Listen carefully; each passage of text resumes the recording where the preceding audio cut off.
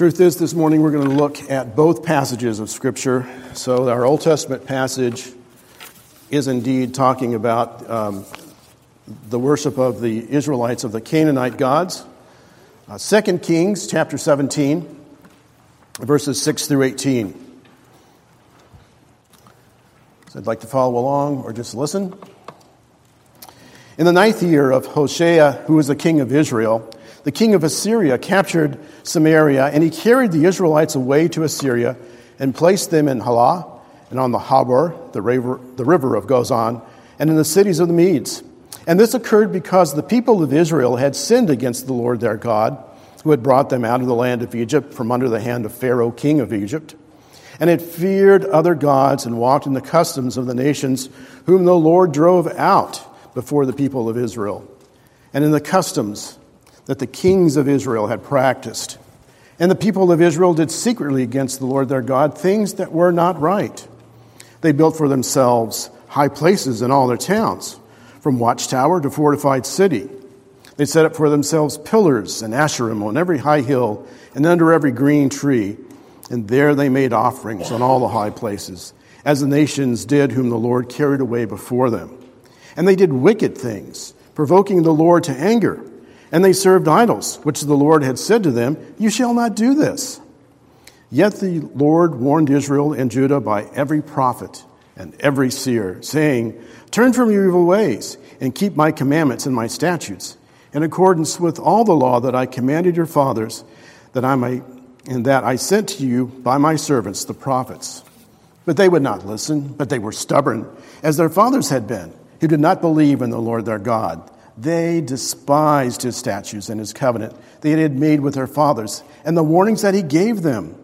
They went after false idols and became false, and they followed the nations that were around them, concerning whom the Lord had commanded them that they should not do like them. And they abandoned all the commandments of the Lord their God, and made for themselves metal images of 2 calves. And they made an Asherah, and worshipped all the host of heaven, and served Baal. And they burned their sons and their daughters as offerings, and used divination and omens, and sold themselves to do evil in the sight of the Lord, provoking him to anger. Therefore the Lord was very angry with Israel, and removed them out of his sight. None was left but the tribe of Judah only. So as we read this sobering passage from God's word, we're going to think about it, and let's come to the Lord together. Most gracious Father, you give us your truth, you give us warnings that even now we should use these to regard our own selves, to examine ourselves for faithfulness, for obedience, for repentance. So Lord, grant us those graces of your salvation as we examine your word this morning. We thank you and ask in Jesus' name. Amen. Well, that Old Testament passage this morning was quite long. It referenced a number of these ancient gods of the Canaanites that Israel ended up worshiping. But did you ever wonder why people chose to worship false gods rather than Jehovah? And I'm going to use the term Jehovah from time to time. I know that's an old King James Bible type of way of saying the covenant name of the Lord God. But to my ears, that just sounds more majestic. So I'm going to use that term from time to time. So who were some of these false gods anyway? It's in the passage here. We see the name Baal. Okay, that means Lord, literally, in that language. And was specifically referring to Baal Hadad, the storm god.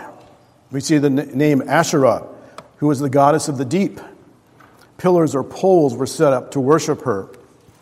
There's Molech or Milcom, who's the god of fire, and we see that reference when the Israelites burned their sons and daughters. They were worshiping Molech. There's Dagon, the god of crop fertility, is mentioned there. And there's also another god of fertility. There were quite a few in the ancient Canaanite religions. For example, Api, who was the Egyptian bull god of fertility.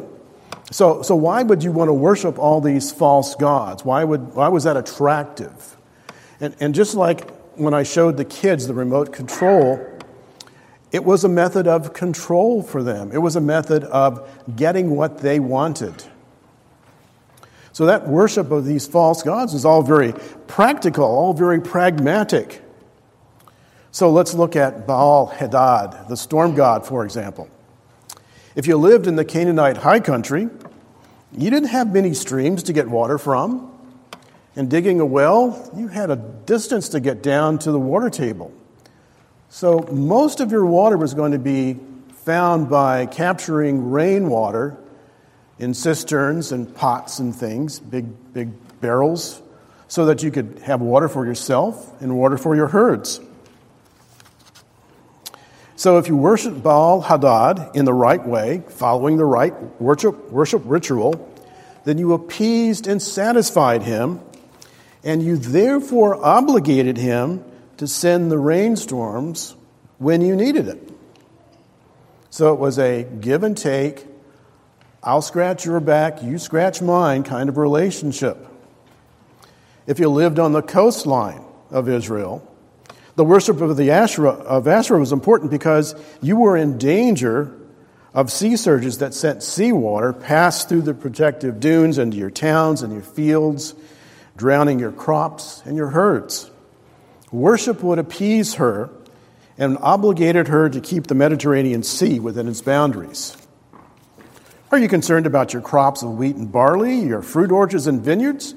Then worship Dagon, the god of crops, so that you get a good harvest. You worship him, he's going to make sure everything comes out very fruitful. What about your sheep and goats and your cattle?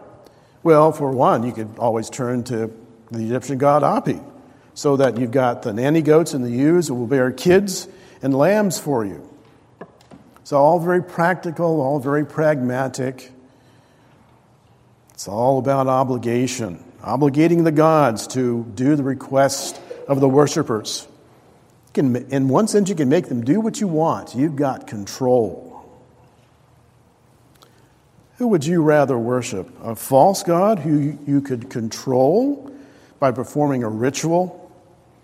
Or Jehovah, who declares himself sovereign?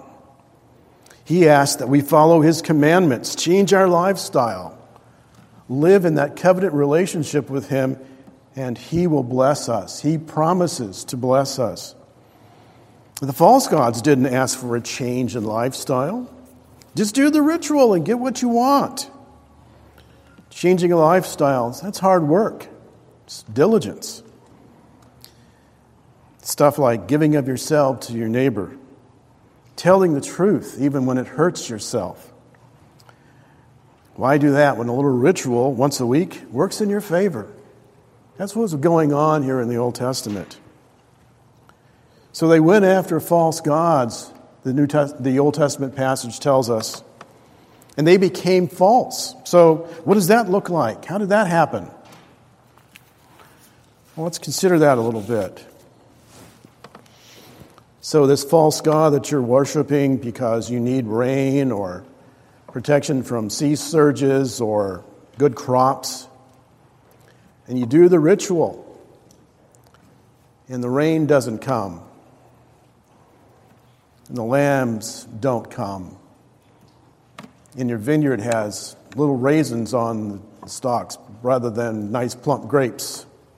What happened? Well, maybe you didn't worship hard enough. Maybe you didn't do the ritual in just the right way. So you need to do it better next time. Now you've got guilt. You're being guilted into doing stuff. Maybe the God you're worshiping isn't satisfied because, it's just you there. You don't have your neighbors there too. He wants more worshipers. So now you go around to your neighbors and say, hey, you're not there worshiping Dagon with me. Let's get with the program here. So now we're coercing our neighbor to do things that are contrary to what the Lord God has said. We're putting pressure on them. And if they won't get with the program, well, then maybe they need to be taught a lesson. So now we've got the threat of violence. So here's where the Israelites became false in their understanding. Here's where they became destructive to their own selves.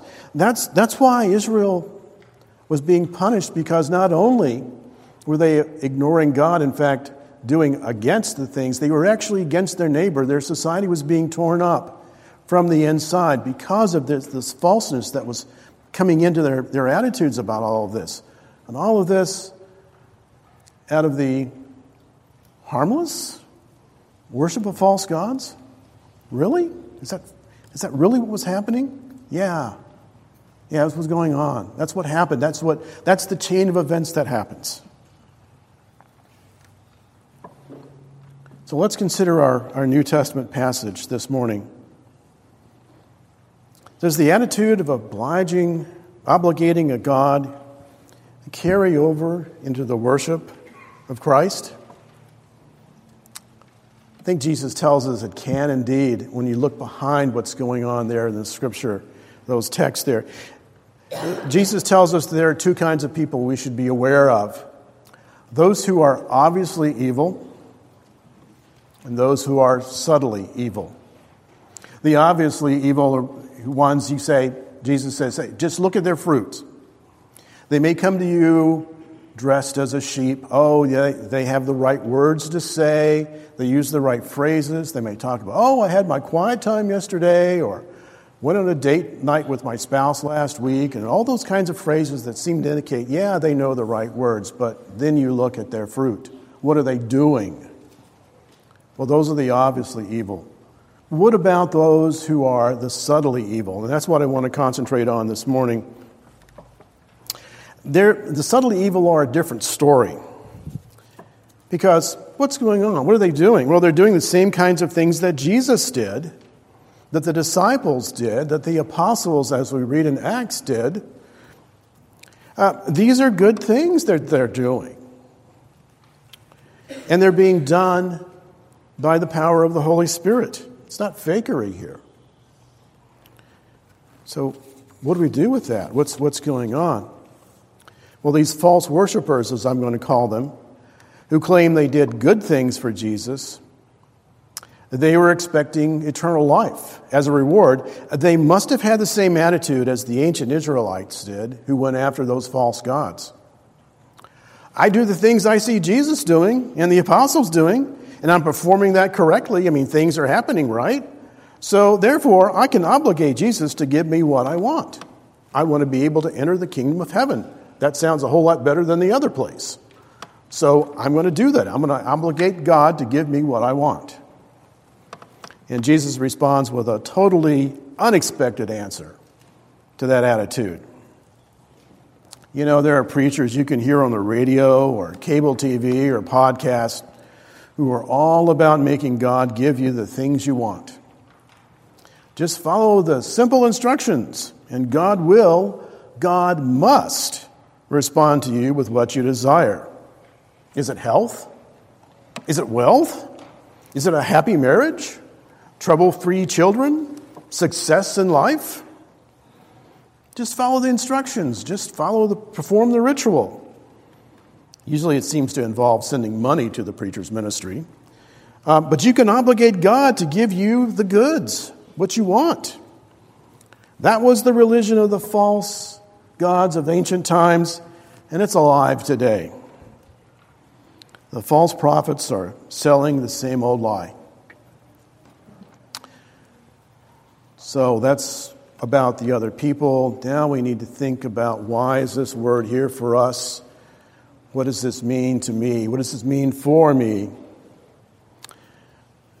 Do we unconsciously fall into the same lie? When turmoil or crisis hits your life, have you said or even thought, or perhaps you've heard others say something like, I go to church regularly, I give the offering, I have my kids attending youth ministry. Why is God allowing this to happen to me? There's that attitude that if I do the right things, God's obligated to give me a happy life.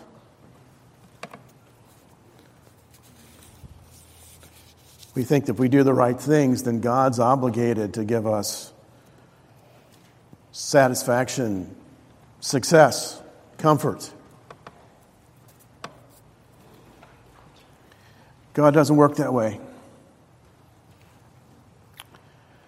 If you've read C.S. Lewis's Narnia Chronicles, the first one in the series, The Lion, the Witch, and the Wardrobe, the children find themselves in the magical land of Narnia, which at the time is under the control of the White Witch. The children are taken in, protected by Mr. and Mrs. Beaver, who have a hope that things will soon change for the better. Mr. Beaver tells the children, he looks around conspiratorially in the movie I've seen, and he says, softly, Aslan is on the move. Children don't know who Aslan is or what he is, and they have to ask. So Mr. Beaver explains that Aslan is a lion. And someone asked, is he a tame lion? No, says Mr. Beaver, but he's good. Christ is not the tamed Lion of Judah. We do not, and we cannot control him, but we can trust him, for he is good.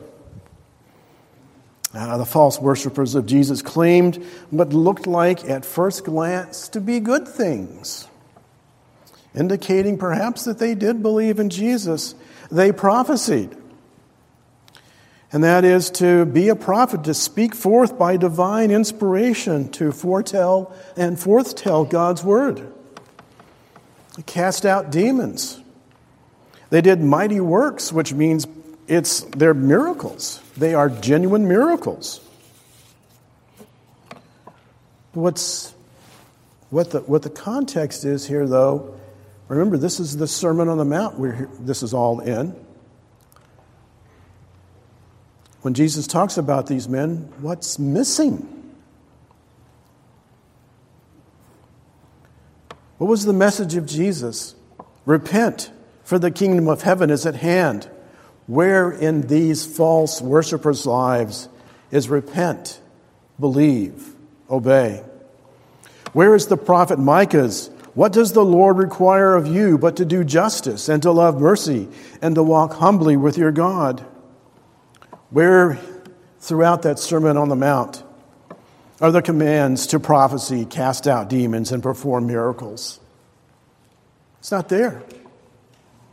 What do we find? We find things like recognizing our own spiritual poverty, mourning over our sins and the sins of the world, being humble and meek, being peacemakers, and hungering and thirsting for righteousness. False worshipers don't give any indication that's what's going on in their lives. What's left are those showy aspects of an external belief. And I also think it's one that can promote the individual. Oh, look at him, he's a miracle worker. Or follow her, she's a great preacher. Cause for self-focused adulation and creating fans and having many followers on Twitter and Instagram. Well, what are Jesus' words to these people? He says, "Depart, for I never knew you, you workers of lawlessness." That should put a chill down our spine when we hear that. Jesus says, "I never knew you." You know, contemporary Christianity puts a lot of emphasis on knowing God, knowing Jesus. I mean, how many good churches out there have as their mission statement to know Christ and to make him known? Probably quite a few, and there's nothing wrong with that at all. We should know Jesus, not just know about him. But we overlook a critical aspect, and that is that we should be known by Jesus. How are we to be known by Jesus? It's simple, really. All of those who have been born by the Spirit, who have been chosen before the foundation of the world, and who have come to faith in the person and work of Christ, are known by him. Yeah, there's an aspect of our discipleship, though, that brings that home to us. Our Westminster Confession, chapter 18, on the assurance of grace and salvation, has this to say: "Therefore, it is the duty of everyone to give diligence to make his calling and election sure, that thereby his heart may be enlarged in peace and joy in the Holy Spirit, in love and thankfulness to God, and in strength and cheerfulness in the duties of obedience, the proper fruits of this assurance." It's about what God has done for us, what he has worked in. And as our confession says, it's up for us to examine ourselves. Are we seeing the fruit of repentance? Are we seeing the fruit of righteousness, of being obedient, and seeing those graces work out in us? Jesus calls the false worshipers workers of lawlessness. It's to do iniquity, to act wickedly, but more than that, it's the practice, the continual, day by day, week in, week out, going on forever kind of thing, not just individual acts. It's the guiding principle of these false worshipers to be against the law of God. They are lawless in this aspect. They're seeking after their own good. They're just mimicking Jesus and the apostles, and they don't have a true conversion in their own hearts. And furthermore, that they are not obedient in the way that Jesus desires. We've been given the Great Commission: "Go therefore and make disciples of all nations, baptizing them in the name of the Father and of the Son and of the Holy Spirit, teaching them to observe all that I have commanded you." These false worshipers ignored repent, believe, obey. They ignored that ministry of word and sacrament. So then, dear friends, brothers and sisters in Christ, let us be striving after repent, believe, obey, finding that we know Jesus and that we are known by him. We see the graces working out in our lives. Let's follow what our confession teaches us: to believe the words of Scripture, to seek and find in ourselves the fruit of regeneration, the testimony of the Spirit witnessing with our spirit. We bow to God's sovereignty. We find our rest, our comfort, and our joy. Our great hope is in him. We desire to do the things that we see Jesus do, not because we believe we can obligate him to give us what we desire, but that we may reflect his nature in us, because we want to be like him. We want to see those graces work out in our lives that are evident. We have the hope by this, that we will hear Jesus say to us on the last day, "Well done, good and faithful servant. Enter the joy of your master." Amen. Let us pray together. Gracious Lord, let the words of your Scriptures sink deep into our hearts, into our minds, that you would bless us and that we would desire more and more each day to see the grace that you've given to us work out in our lives. We become more and more like Christ. So, Father, we ask your blessing now. In Jesus' name, amen.